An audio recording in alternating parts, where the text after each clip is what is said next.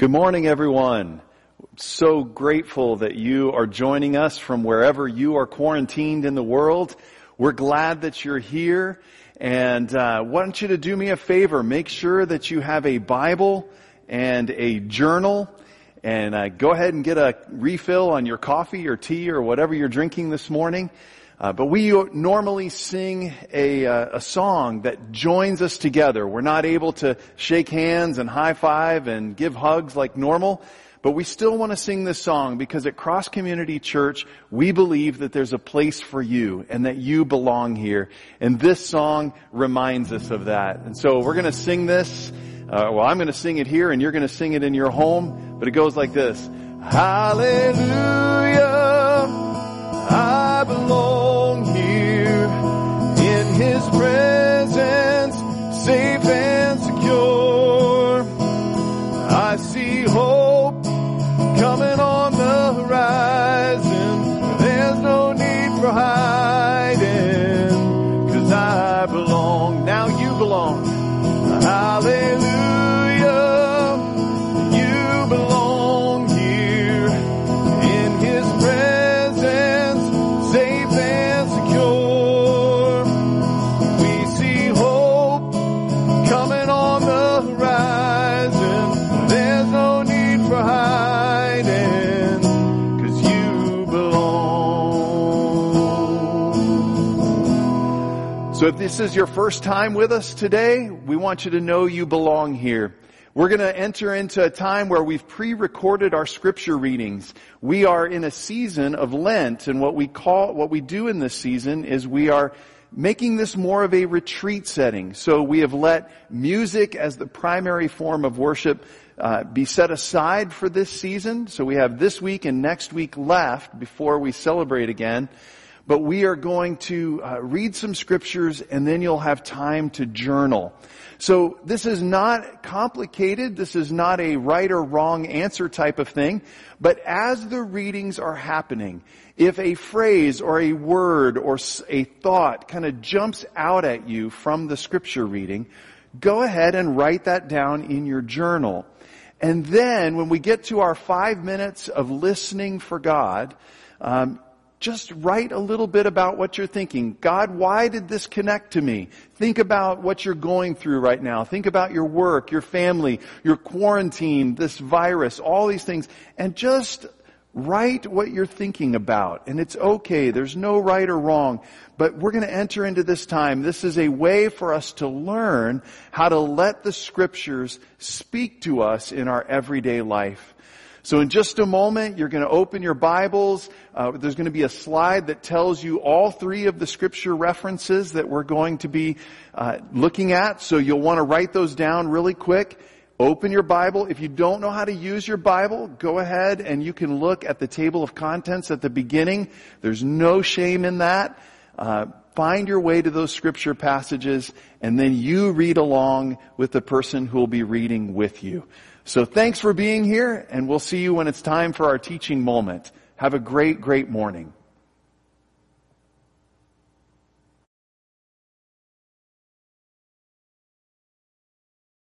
Hey everyone, welcome to our Palm Sunday edition of our watch party at Cross Community Church. We're glad that you've made it here to the last Sunday of Lent, and I hope that you have your Bible ready and your journal ready as we begin our dive into Scripture. If this is the first Sunday that you're joining our watch party, we have been doing something different. We have let music go by the wayside for the last 6 weeks, and we have been more intent on reading the Bible and letting God speak to us out of the Scripture. We've called it our all-church retreat. It's more of a retreat setting, and we're spending intentional time in the Word. So you'll want to open your Bible and get ready to read. And here's what we've been doing. You open your journal and your Bible, and as you read along with the reader, when something jumps off the page at you, it catches your heart or your curiosity, you write that word or phrase down in your journal. And then you're going to pause the video for about 3 to 5 minutes and just take some time, talk to God about why that word or phrase jumped off the page at you. Then begin to write how it connects to your life. And you may find that God says something to you in that phrase and what you are writing. And I think you'll find that the Bible still speaks to us today. God uses the Bible to teach us and help us in our everyday lives. So we've been doing that. You're going to do that with 3 or 4 scriptures. Later on, we'll meet up together live for prayer, for offering, and for our last message in the book of Ecclesiastes. I'm so glad that you've joined us on this journey. If we're allowed, we will be meeting on Good Friday, and I want to encourage you to be a part of that in person if we can. If not, we will have one more watch party before Easter Sunday. I hope that you'll join us and plan to celebrate resurrection. It's going to be a great day. But let's lean in and be a part of this watch party and see what God does as He teaches us through His Word. Have a great, great day.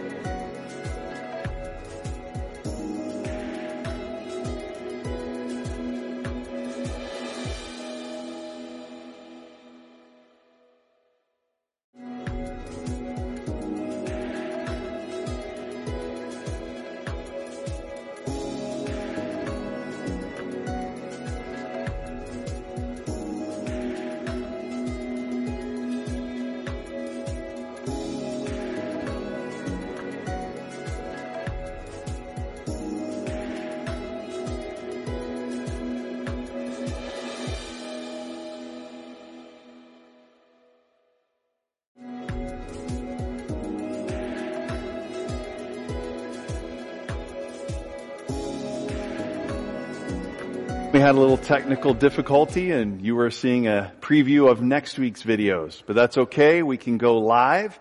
And so if you have your Bibles, you're going to want to turn to these scripture references.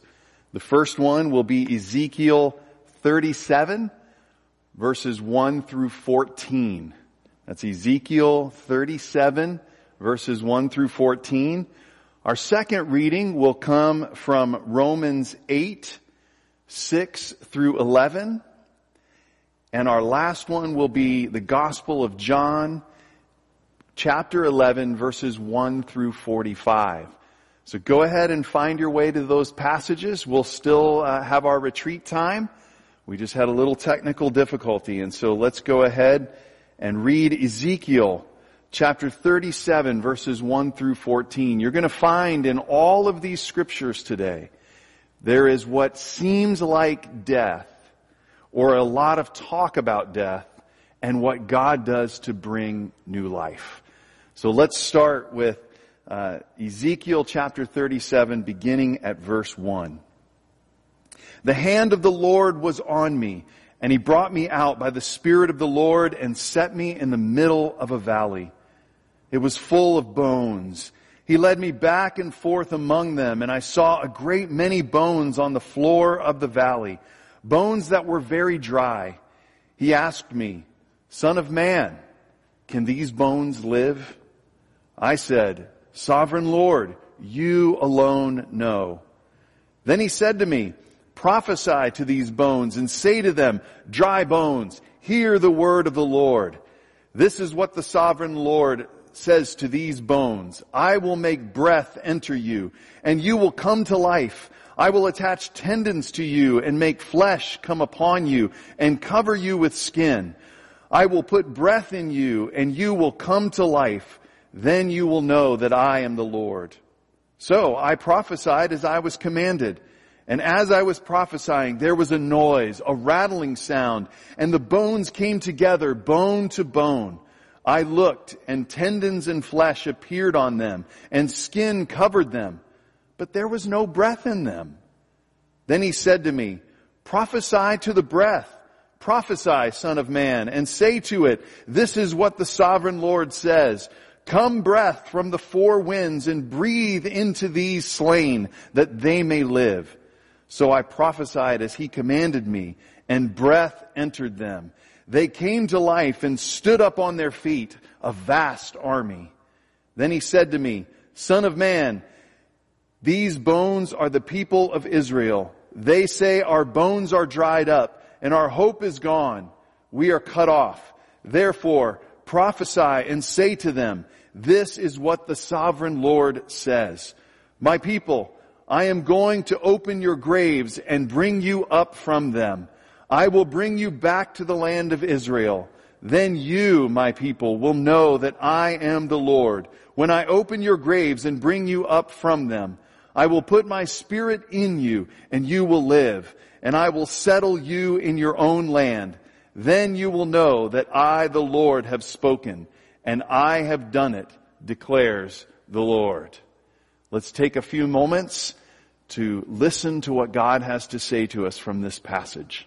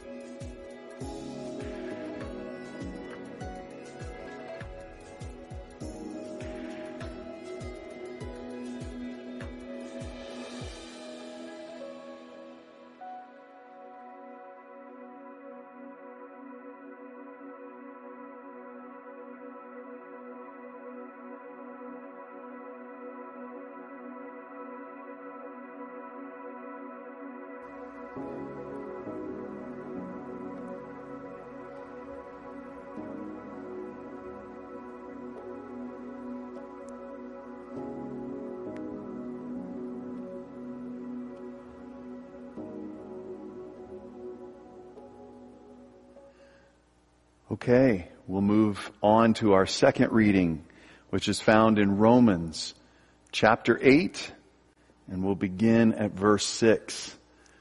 Romans chapter 8, beginning at verse 6. The mind governed by the flesh is death, but the mind governed by the Spirit is life and peace. The mind governed by the flesh is hostile to God. It does not submit to God's laws, nor can it do so. Those who are in the realm of flesh cannot please God. You, however, are not in the realm of flesh, but are in the realm of the Spirit, if indeed the Spirit of God lives in you. And if anyone does not have the Spirit of Christ, they do not belong to Christ. But if Christ is in you, then even though your body is subject to death because of sin, the Spirit gives life because of righteousness. And if the Spirit of Him who raised Jesus from the dead is living in you, He who raised Christ from the dead will also give life to your mortal bodies because of His Spirit who lives in you. Let's take some more time to listen to God and to journal.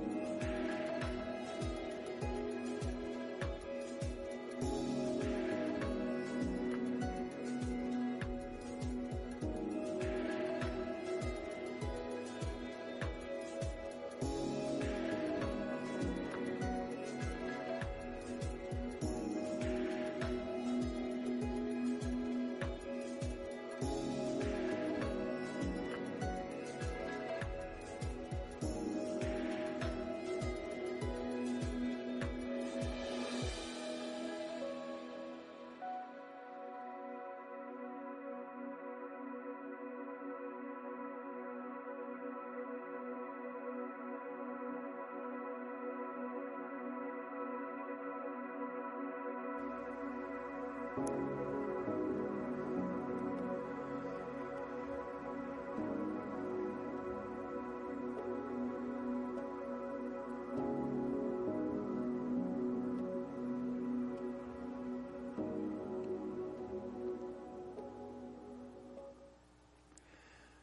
now we'll move on to our gospel reading, and that is reading from John's Gospel in chapter 11, beginning at verse 1. That's the Gospel of John, chapter 11, beginning at verse 1. And typically we stand in honor and reverence of the Gospel, and so if you'd like to do that in your home, you can. But let's hear the good news, the Gospel of the Lord Jesus Christ according to John chapter 11, beginning at verse 1. Now a man named Lazarus was sick. He was from Bethany, the village of Mary and her sister Martha. This Mary, whose brother Lazarus now lay sick, was the same one who poured perfume on the Lord and wiped his feet with her hair. So the sisters sent word to Jesus, "Lord, the one you love is sick." When he heard this, Jesus said, "This sickness will not end in death. No, it is for God's glory, so that God's Son may be glorified through it." Now Jesus loved Martha and her sister and Lazarus. So when he heard that Lazarus was sick, he stayed where he was 2 more days. And then he said to his disciples, "Let us go back to Judea." "But Rabbi," they said, "a short while ago the Jews were there, tried to stone you, and you are going back?" Jesus answered, "Are there not 12 hours of daylight? Anyone who walks in the daytime will not stumble, for they see by this world's light. It is when a person walks at night that they stumble, for they have no light." After he had said this, he went on to tell them, "Our friend Lazarus has fallen asleep, but I am going there to wake him up." His disciples replied, "Lord, if he sleeps, he will get better." Jesus had been speaking of his death, but his disciples thought he meant natural sleep. So then he told them plainly, "Lazarus is dead. And for your sake I am glad I was not there, so that you may believe, but let us go up to him." Then Thomas, also known as Didymus, said to the rest of the disciples, "Let us also go, that we might die with him." On his arrival, Jesus found that Lazarus had already been in the tomb for 4 days. Now Bethany was less than 2 miles from Jerusalem, and many Jews had come to Martha and Mary to comfort them in the loss of their brother. When Martha heard that Jesus was coming, she went out to meet him, but Mary stayed at home. "Lord," Martha said to Jesus, "if you had been here, my brother would not have died. But I know that even now God will give you whatever you ask." Jesus said to her, "Your brother will rise again." Martha answered, "I know he will rise in the resurrection at the last day." Jesus said to her, "I am the resurrection and the life. The one who believes in me will live even though they die, and whoever lives by believing in me will never die. Do you believe this?" "Yes, Lord," she replied. "I believe that you are the Messiah, the Son of God who has come into the world." After she said this, she went back and called her sister Mary aside. "The teacher is here," she said, "and is asking for you." When Mary heard this, she got up quickly and went to him. Now Jesus had not yet entered the village, but was still at the place where Martha had met him. When the Jews who had been with Mary in the house comforting her noticed how quickly she got up and went out, they followed her, supposing she was going to the tomb to mourn there. When Mary reached the place where Jesus was and saw him, she fell at his feet and said, "Lord, if you had been here, my brother would not have died." When Jesus saw her weeping, and the Jews who had come along with her also weeping, he was deeply moved in his spirit and troubled. "Where have you laid him?" he asked. "Come and see, Lord," they replied. Jesus wept. When the Jews said, "See how he loved him," but some of them said, "Could not he who opened the eyes of the blind man have kept this man from dying?" Jesus, once more deeply moved, came to the tomb. It was a cave with a stone laid across the entrance. Take away the stone," he said. "But Lord," said Martha, the sister of the dead man, "by this time there's a bad odor, for he has been in there 4 days." Then Jesus said, "Did I not tell you that if you believe, you will see the glory of God?" So they took away the stone. Then Jesus looked up and said, "Father, I thank you that you have heard me. I knew that you always hear me. But I said this for the benefit of the people standing here, that they may believe that you sent me." When he had said this, Jesus called in a loud voice, "Lazarus, come out." The dead man came out, his hands and feet wrapped with strips of linen and a cloth around his face. Jesus said to them, "Take the grave clothes off of him and let him go." Therefore, many of the Jews who had come to visit Mary and had seen what Jesus did believed in him. This is the gospel of the Lord Jesus Christ for the people of God. And our response is, thanks be to God. Let us listen and journal.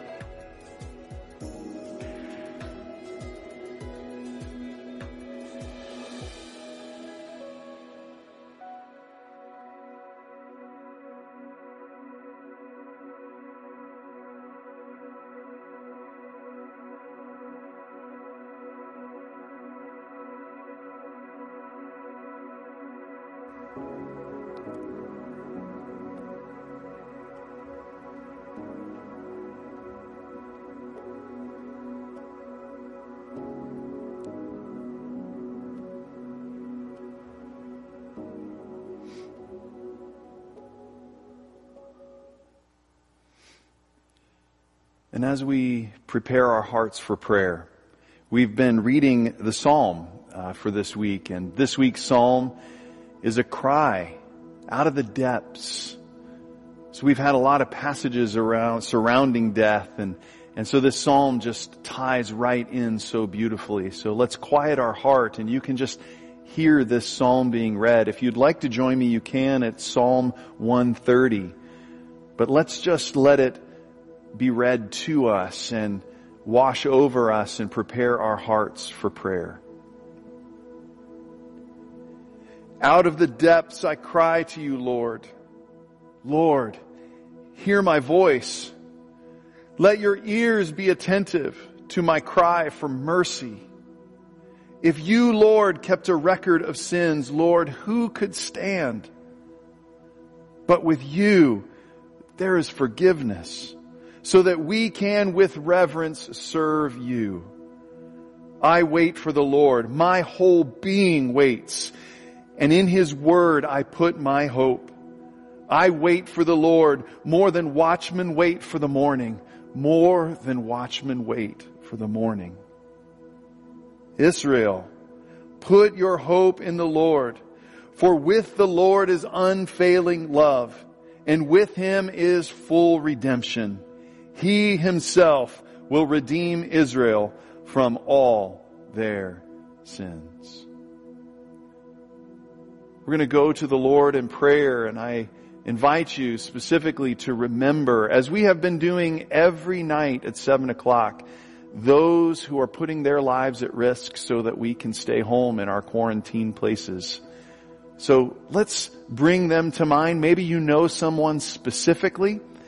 And so I'm going to start the prayer and then give us a moment of silence to remember the names. And you say them out loud in your home where you are. God, remember and put their name in there.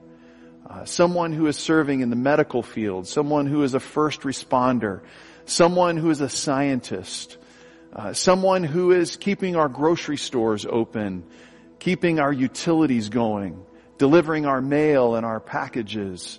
Let's remember these people as we go to the Lord in prayer. Father, we thank you that we can gather in our homes. We are reminded this week what a miracle this is, that we can be in our homes all around the world, literally, and yet join together today as one family to worship you, to praise you, to hear your scriptures read, to together go on this retreat, to learn from your scriptures and to hear a message proclaimed. So Father, we just say thank you right at the beginning. We say thank you for this miracle of technology. And we pray, God, that you would use this to bring new people into our faith community. That they would hear good news, that they would want to be a part. When the doors can be opened back up, we pray that they would make their way here and they would be greeted and they would know that they belong here with us and with you together. Father, our hearts are heavy. We have been so scared this week, so nervous about this virus and where it is in the world and what's happening and all the ways that fear is manifesting itself in our lives. And so we want to take a moment to pause. And we want to remember those among us, those we know specifically, who are putting themselves in harm's way so that we can stay at home safe and sound. So we're going to take a moment of silence and we're going to remember those names and those people right now.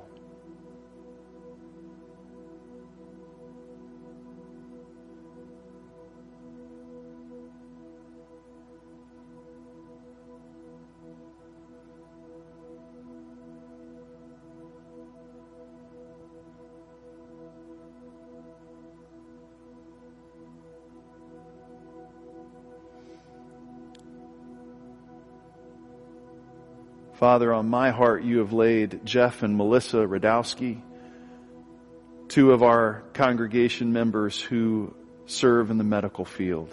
Protect them and bless them as they put themselves in harm's way that we might stay at home. God, we pray for all those who are sick, both with the virus and with other forms of illness. We pray your healing touch would be upon them. We pray that you would comfort those families who are dealing with the loss of a loved one right now today. God, we specifically remember Barb Morris and her family and the loss of her 6-year-old grandson. Father, we can't imagine the pain and suffering that mom and dad are going through. Bless them, comfort them, help them, give them the strength they need to make it through these next few days and weeks and months and years. Help them, and may they just sense that you are near and with them. That you, Lord Jesus, who wept at the tomb of your friend, is there weeping with them. Comfort them, we pray. For those who have lost work this week and because of this virus, God, we pray that you would comfort them and help them. May we as a church body help them and reach out to them by continuing to bring in our food pantries items and be able to help them, help those who are here in our neighborhood. God, we pray for our churches around the world, all denominations, that this would be a time for us to rise up, not in fear, but in the love and strength and power of the Spirit, to do what is necessary to help and to show love and compassion to those you have called us to. Father, we're now going to worship you through giving our tithes and offerings. In this uncertain time, probably the greatest act of faith is to continue to give, to say to you and to ourselves and to those around us, I am not going to trust my bank account for life. I'm going to trust Jesus, the only one who can truly give life. So help us to give and to give generously. As we hear the word opened up to us today, may it touch our hearts. May it cause us to trust you more, Lord Jesus. For it is in your name that we pray and ask all of these things. And we all said together in our homes, Amen. Let it be. Let it be. Amen. Well, now we're going to take an opportunity to give, and this is new. We can't pass the plates, and so there are a few things that you need to do. I would love for you, wherever you are in the world, to let us know that you're watching. It helps us keep track of what's going on. There will be a Connect card coming to your email if you have given us your information. Fill that out and send it back to us. It just helps us. If not, take a snapshot of who your crew is meeting in your home today and post that online. It helps us. We'll see that and we'll be able to count and know who's there. But we can't pass the plates, and so there are a few ways that you can give. If you're not tech savvy, you can mail a check online, and that is at 5625 Oakland Drive in Portage, Michigan, and the area code is 49024. We'll put that up at the end of the service so you'll be able to write that down. The other way is to go online at c3naz.net. That's C, the number 3, NAZ.net. And then go to online giving, and you should see the drop-down menu, and you can walk yourself through that and give online. This giving goes towards our local communities. It goes and helps missionaries in over 150 world areas. It helps with students and scholarships to keep the costs down at our university, Olivet Nazarene University in Bourbonnais, Illinois. There are so many ways that this giving helps. And I want to say last week we met our giving goal, and so thank you for giving online and trying these new ways. Thank you, and may God bless you as you give. We'll give you a few minutes to give.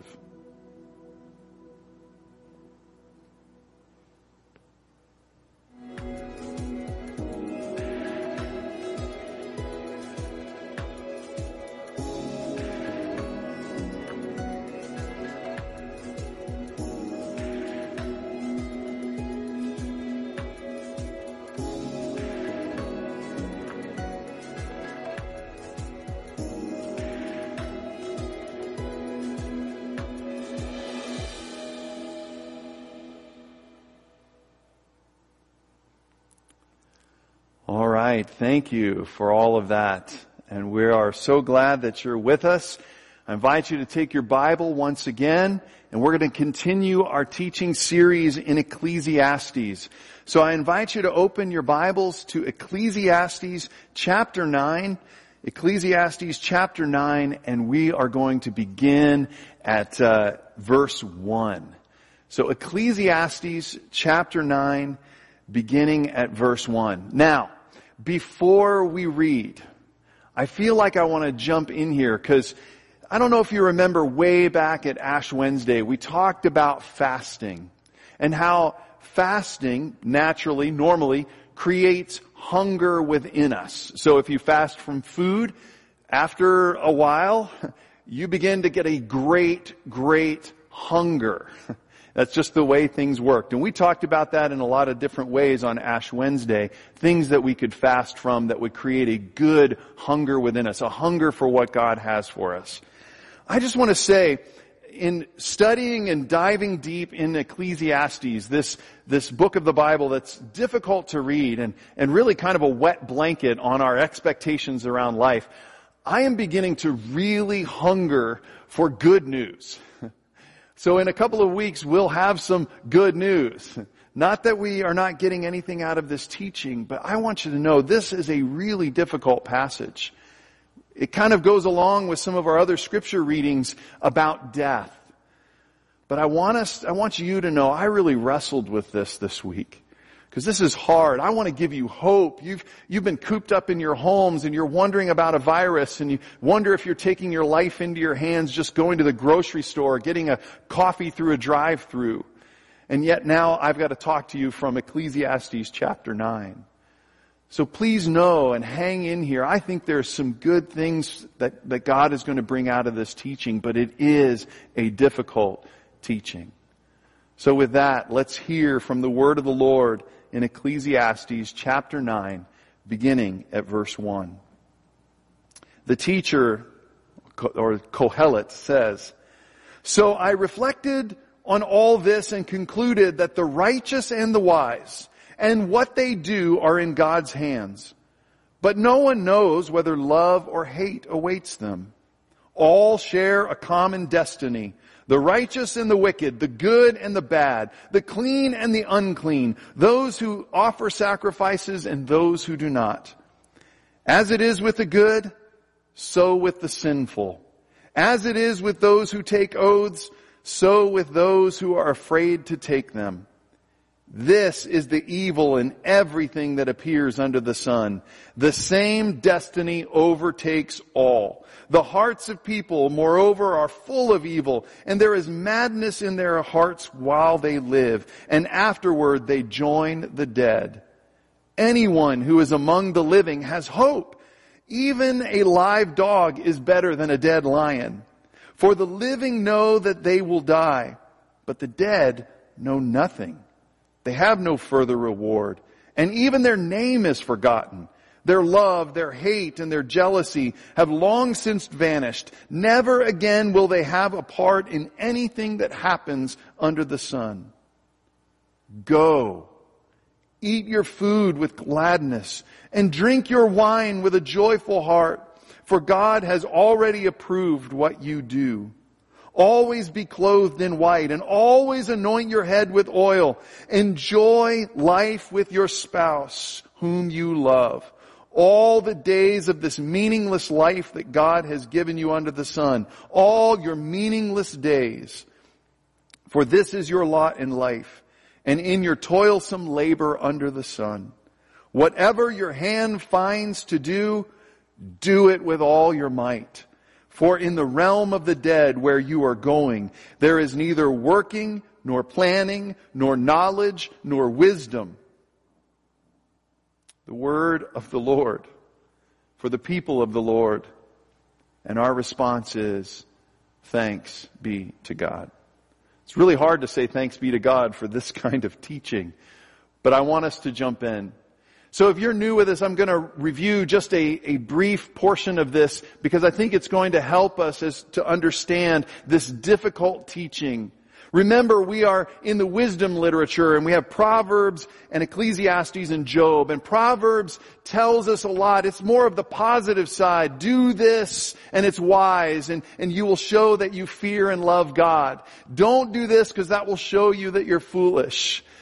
Job says, well, even sometimes if you do all the wise things, that doesn't mean that life doesn't include suffering.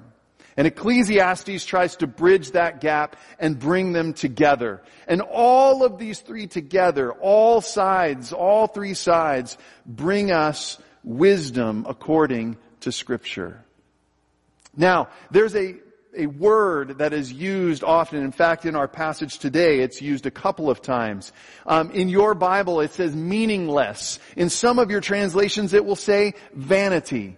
But the real Hebrew word there is the word hevel. So go ahead and say that word in your home.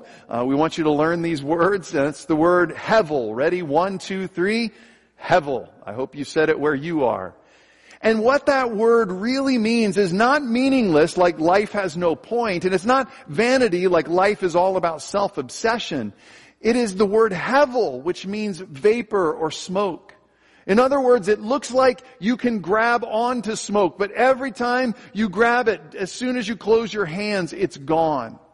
It shows that it's temporary, just like smoke. It goes up for a while, it looks like it could be permanent, and then the nearest breeze comes by and blows it away, and it is gone. And it's also like smoke or vapor because too much of that hevel, and it clouds your way.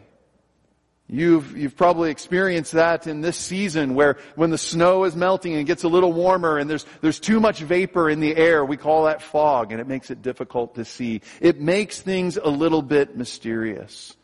And so the teacher has been showing us all the ways that life is hevel. It's like vapor. It's mysterious. It's temporary. The good things that I want to bring meaning into my life, I go and grab them and they're gone. They seem to slip right through my fingers. Now, he uses three things to kind of show us the hevel of life. One of those things is just the solid march of time. Time just continues to march on. He talks to us about, look at that person. They've built great cities, but I'm going to draw your attention to the mountain. That mountain was there before that building of that city, and that mountain will be there long after that city is gone. And no one will remember the city, and no one will remember the people who live in there, but that mountain will stay. So your life is really temporary. It's hevel. He also then uses life's randomness. Boy, have we experienced life's randomness over the last few weeks. I mean, think about it. I watched a video of someone who came down and thankfully was healed of the COVID-19 virus, but they were in a cabin on a cruise ship, and he came down with it, but his wife, who stayed in the same tiny cabin with him, didn't get it. Life is random. It is hevel. It seems to be able to be something solid we can grab, but when we grab for it, it's gone. And then the third thing that the teacher uses is the thing that we're seeing in our teaching predominantly today, and that is death. That death ultimately makes all the things that we strive after to try and bring meaning into our life that is not about God. It renders it vapor, smoke, something we grab onto, but then it's gone as soon as we think we have it. So remember now, the purpose of this book, the purpose of the teaching, the purpose of Ecclesiastes is to help us take off our rose-colored glasses and cause us to look at life as it really is, not life as we would like it to be. That's the difficulty. It's hard. We don't want to do that. We've become adjusted to life with those rose-colored glasses. But Ecclesiastes wants to teach us by showing us life as it really is. So let's look a little deeper at Ecclesiastes chapter 9. Look at verse 1, where it says, "So I reflected on all of this and concluded that the righteous and the wise and what they do are in God's hands. But no one knows. whether love or hate awaits them. Ecclesiastes, I want to say right off the bat, even though we're talking a lot about death, Ecclesiastes is not concerned with the afterlife. This is not a message about heaven or hell or what happens after we take our last breath. Ecclesiastes, this teacher, is concerned only about what is happening under the sun, what you can view, what you can see. The Kohelet is only certain, and Kohelet means teacher, is only certain that we all die. And that's why he says, the good, the righteous, the wise, all of their behaviors, all of their actions, they're in God's hands. But he knows they die, but he doesn't want to say, I can't for sure know love or hate awaits them. This kind of is smacking against the wisdom of Proverbs that says, do this and you'll get good. Do the good thing and you'll get good. Do the foolish thing and it will lead to death. And he smacks in this. He says, how can we know that for sure? We've got all of this going on. All we can be sure of is that both the good and the bad, their lives end with death. Move on to verse 2. He says, all share a common destiny. The righteous and the wicked, the good and the bad, the clean and the unclean, those who offer sacrifices and those who do not. As it is with the good, so with the sinful. As it is with those who take oaths, so with those who are afraid to take them. He says all share a common problem. And he wants to cover all the different situations to show that they're all hevel. So some of his examples are moral examples, the righteous and the wicked, the ones who sacrifice and those who don't, the good and the sinful. He's looking at the moral examples and he says, even those, all of those, they end in death. He looks at all the social situations. He says the good, the bad, and I'm sure he would include the ugly too. He says, look at those.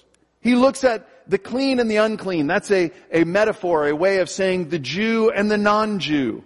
The ones who are Jewish and live in that social structure, and the Gentiles, the non-Jews who live outside of the social structure set up by the Scripture.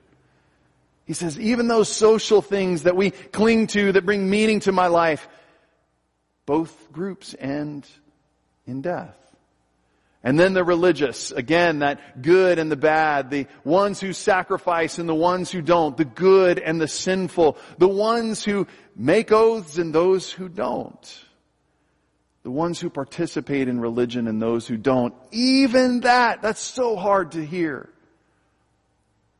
That even those two groups share a common destiny.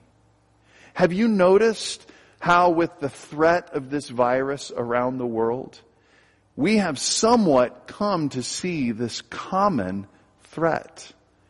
And in some ways I've been seeing little bits of unity as we begin to realize this. Because we know the truth of this verse, that we all share a common problem. Let's move on to verse 3. This is the evil in everything that happens under the sun. The same destiny overtakes all. The hearts of people, moreover, are full of evil, and there is a madness in their hearts while they live, and afterward they join the dead. I felt like this just didn't seem to hit me right. I don't know about you, but to say the evil that happens in everything under the sun, I mean, didn't God create everything under the sun? And yes, people can act terribly and they can seem to be mad in some ways in their hearts while they live. So what does this verse mean? What does it actually mean? It was helpful for me as I read a commentary by Dr. David Allen Hubbard, who was the president of my seminary, Fuller Theological Seminary. He wrote in his commentary on this verse that it is neither an act of blasphemy nor a doctrinal paper on original sin. But this verse is a bleak and painful reminder of the toll that the fear of death takes on human happiness. And when I read that, I felt, yes, that has been what has been on our minds as human beings, as humanity, during this crisis.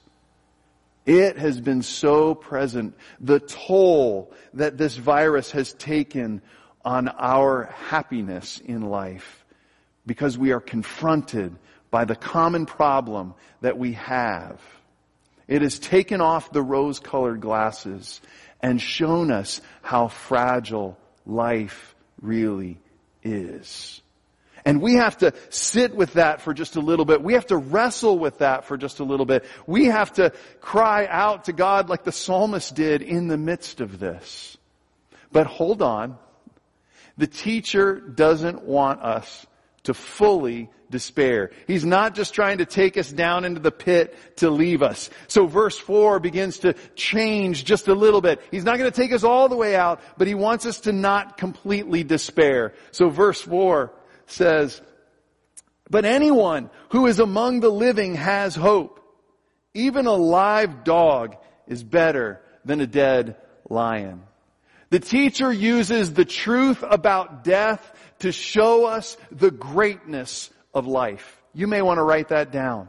That the teacher, the one who has written this wisdom passage, uses the truth about death to show us the true greatness about life. It's kind of like a near-death experience, if you've ever had one of those. I remember after the car accident that I had back in 1999, life was rough for a while. And after I had been healed, and a lot of chiropractic appointments and medication and all of those kinds of things that happened. But after that, there were moments in life after you've been through one of those experiences where it hits you as you're eating a meal, as you're with someone, that you're alive and you almost weren't.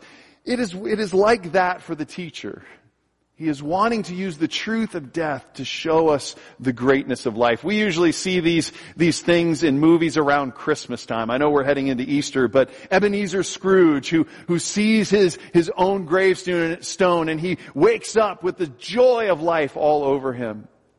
Or It's a Wonderful Life, where everything is taken from him because he was never born. And then he wakes and he's back in life and everybody remembers him, and the joy and the celebration that happens. The teacher is using the truth of death to show us the true greatness of life. And it's as if he's calling us and wanting us to choose life always. He uses a silly thing to us, even a live dog is better than a dead lion. He's really doing a little bit of social commentary. Because see, dogs were really low down on the animal totem pole. They were kind of the worst of the worst. They weren't pets back then. They were things that you avoided. And the lion was the king of the jungle, the king of beasts, even back then. But he says, when death comes and when there's life involved, a dog who's alive is better than a lion that is dead. So we should choose life and choose it always. That's why we're not meeting here in this sanctuary, why you're in your homes, because we as a church are choosing life, not death. And we want you to be as safe as you can in this moment. Verses 5 and 6 I won't read, but they show us what is lost in death and why life is so much greater. It shows that we lose the experience of things because the dead know nothing. We lose all the feelings we have, the good, the bad, the jealous, the hatred, the joy that we have. You even lose your own name. It is forgotten. So, you may be asking, how do we live life even in the fear of death, this common enemy of us all? How do we live life knowing that death will come? Well, I know that right now you're probably expecting me to give you a talk about Jesus and how Jesus was resurrected from the dead. And because Jesus went through death, He will meet us there. And we will enter into new life and resurrection life. I know that's where you want me to go. I know that's what you're expecting.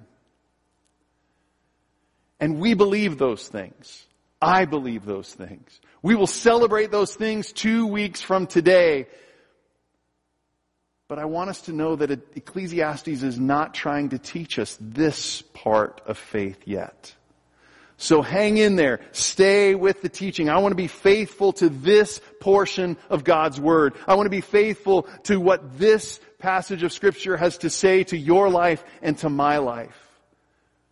Hang in there. We'll get to resurrection in a couple of weeks. Today, there are some pretty simple commands that the teacher gives us in verses 7 through 10. And each one of these is a command. This is not a suggestion. The teacher isn't just, well, if you'd like to, if you feel like it, if you can get out of the depression I've just sent you into by talking about all of this death, this is what you might want to do. No, these are commands. These are in the imperative tense. It says go. So are you ready to go? Because what he says to do is go and eat your food with gladness, and drink your wine with joy in your heart. And he reminds us because God has approved of what you do. So in the midst of death, in the midst of all this that is our common enemy that could be there, we're trying to choose life. How do we choose life? I go and I eat food with gladness in my heart. I drink wine with a joyful heart and knowing that God approved of this. Wow. Brings us right back into the life that we are given right in this moment. He goes on and he uses something that's kind of strange for us. Always be clothed in white and always anoint your head with oil. He is taking us into one of the most joyous celebrations of the Hebrew times, and that would be of a wedding, where the clothes would be new. They wouldn't have been worn out to harvest in the field or to plow the field or to tend animals. It would be pure white, and it's a celebration of joy, and they would anoint the heads of the bridegroom and the bride, and they would just be in this moment of joy. The teacher says, just like that, eat your food, drink wine, be joyous, enjoy the clothes you have, and realize God is with you in that moment. He goes on and he says, enjoy your spouse. After 1 week of quarantine, husbands, wives, are you enjoying your spouse? I hope so. Because the Word of God tells us, commands us, enjoy your spouse. Even in this hevel life, this vapor-filled, smoke-filled life, enjoy the spouse that you love. I just keep thinking about all the babies that I'm going to dedicate in December or January. It's going to be a beautiful thing that could come out of this. He goes on. And he says, work, whatever is in your hand, work. He commands us, work with all your might. Because this is what we are called to do. To do all of these things, these very human things, these very things of just everyday life. Yes, this is how we live life in the presence of death. It's as if the teacher has taken this whole thing to show us that life is a gift. Don't waste it. And as Christians, we should know this better than anyone.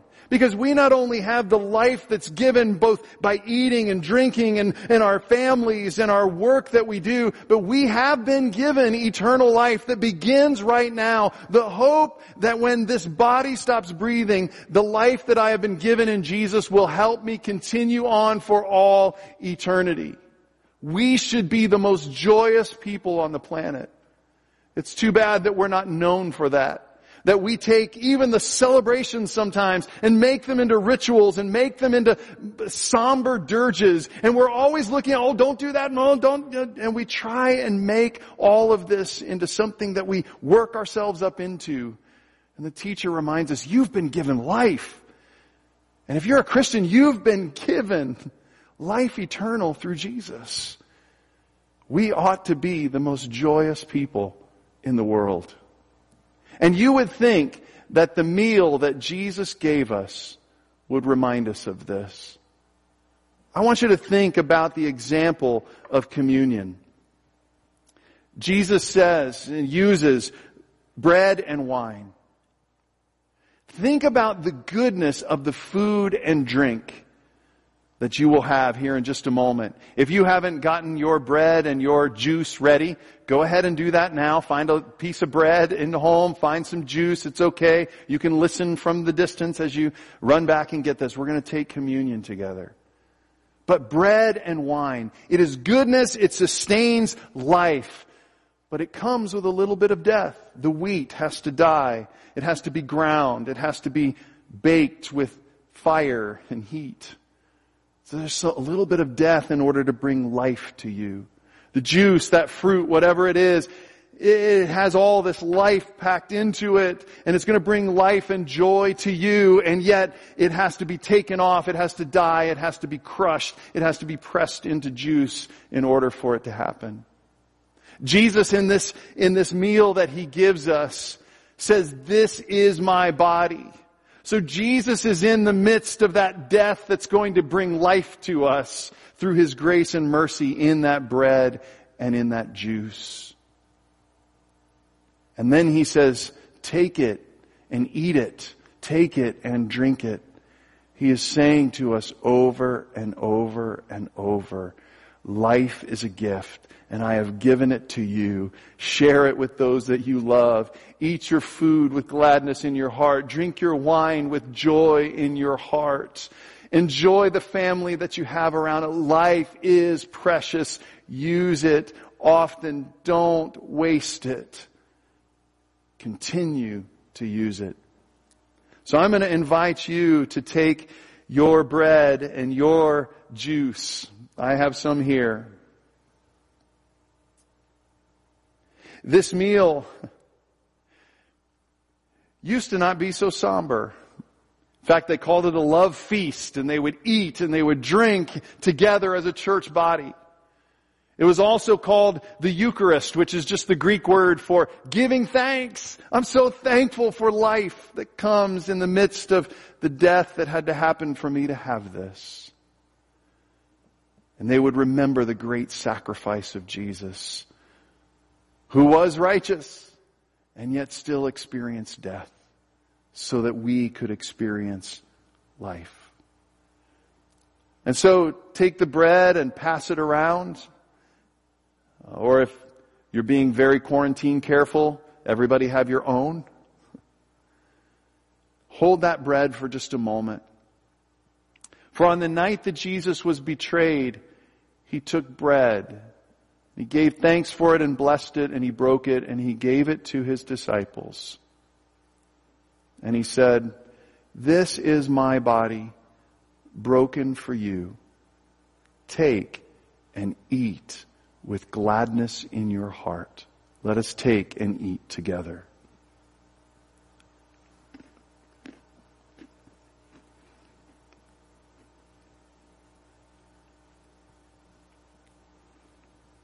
On that same night, He took the cup that was filled with juice, that had life for us, that had to experience a little death that we might have life.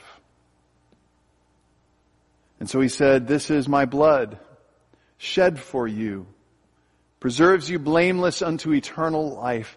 Take and drink. With joy in your heart, let us receive."